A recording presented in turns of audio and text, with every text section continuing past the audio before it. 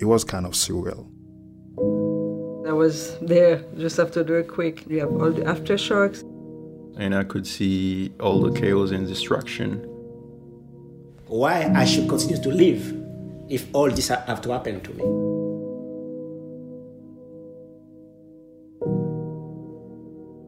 Bienvenue, or welcome. I'm your host, Leslie Friday. Thank you for listening to Voices of Haiti, a Partners in Health podcast that shares the stories of our Haitian colleagues as they reflect on the January 12th, 2010 earthquake. We love sharing their stories each week and would also like to hear from you, our listeners. Have you learned anything new about the earthquake or Haiti? Have their stories surprised you, touched you, maybe even made you cry or smile? If so, let us know. Make sure you follow at Partners in Health on Instagram or at PIH on Twitter, and DM us with any comments or questions. Today, we have a special edition. We want to revisit our first guest, Dr. Philip Dimitri Enries. As you may remember, Dr. Dimitri was in class at medical school when the 2010 earthquake hit. He and his colleagues were among the first on the scene to care for the injured near his school. That experience inspired him to specialize in emergency medicine at University Hospital in Mirebalais. His journey with Zami La Santé, as Partners in Health is known in Haiti, has been inspirational. But it's not over. It continues to this day. In this bonus episode, Dr. Dimitri reflects on what it's like serving the community of Inch and his choice to invest in hope. Zami La Santé has got me into a great adventure. When I was starting emergency medicine, it was new. It was the very first experience of training emergency physicians in Haiti. And I got drawn into this, and I can say from day one, I knew I did the right choice. And I knew I was starting a great adventure. And I think I wouldn't want to continue this adventure with nowhere else than with Zami La Santé, actually.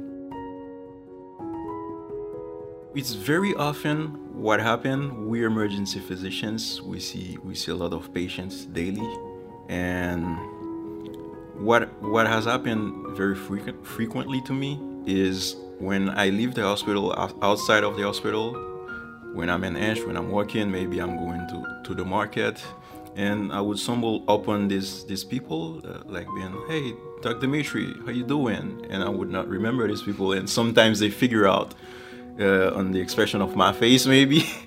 And they remind me they've been to the ER, and they really like the way I took care of them, and they appreciate it. And this is the kind of thing that really gives you a sense of purpose.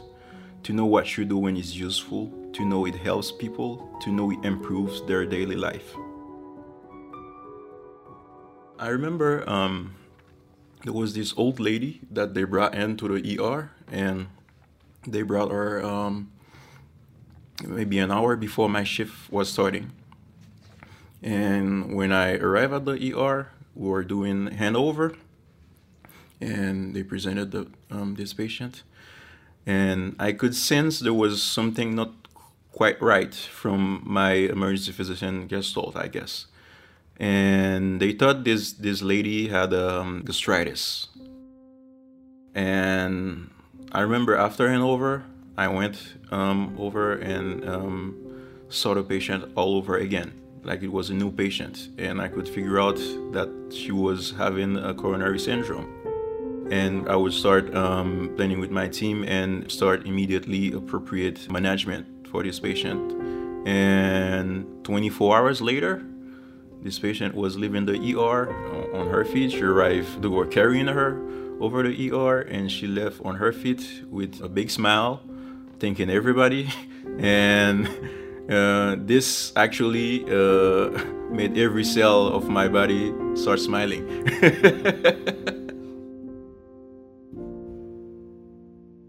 Maybe I would say on a sort of personal level. You know, Haiti is quite big, and some places of the country, there's virtually no sort of healthcare available. And some other places is very basic and not so standard. And I think what gives a sense to what I'm doing every day actually is to be able, maybe in 10, 15, 20 years, to know that I'm in Mont Saint-Nicolas, which is a very remote place in Haiti, and know, well, if I fell from a bicycle, if I fell from a moto, I'm going to have the proper emergency care, because I'm going to be investing in educating and moving people forward and raising the level of care so much that it will expand throughout the whole country.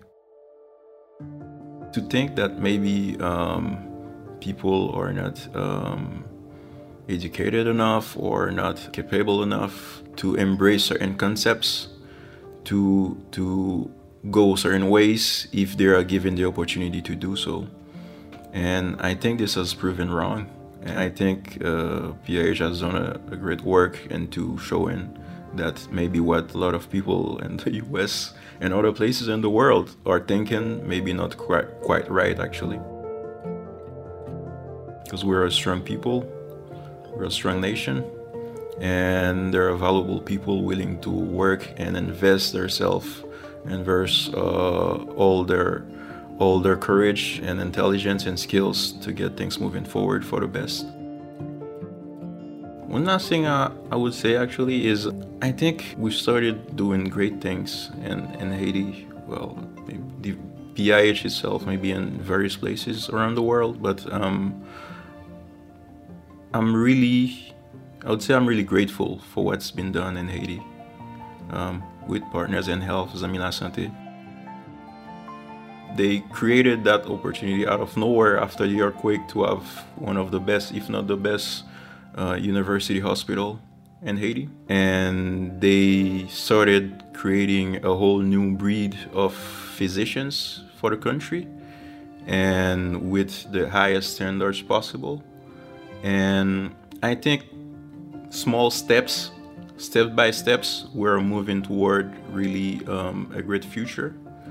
And this is the kind of thing that gives hopes, and this is the kind of thing that keeps people moving forward even in adverse conditions, even in difficult situations. And yes, I want to thank all of you guys for this great job. Thank you.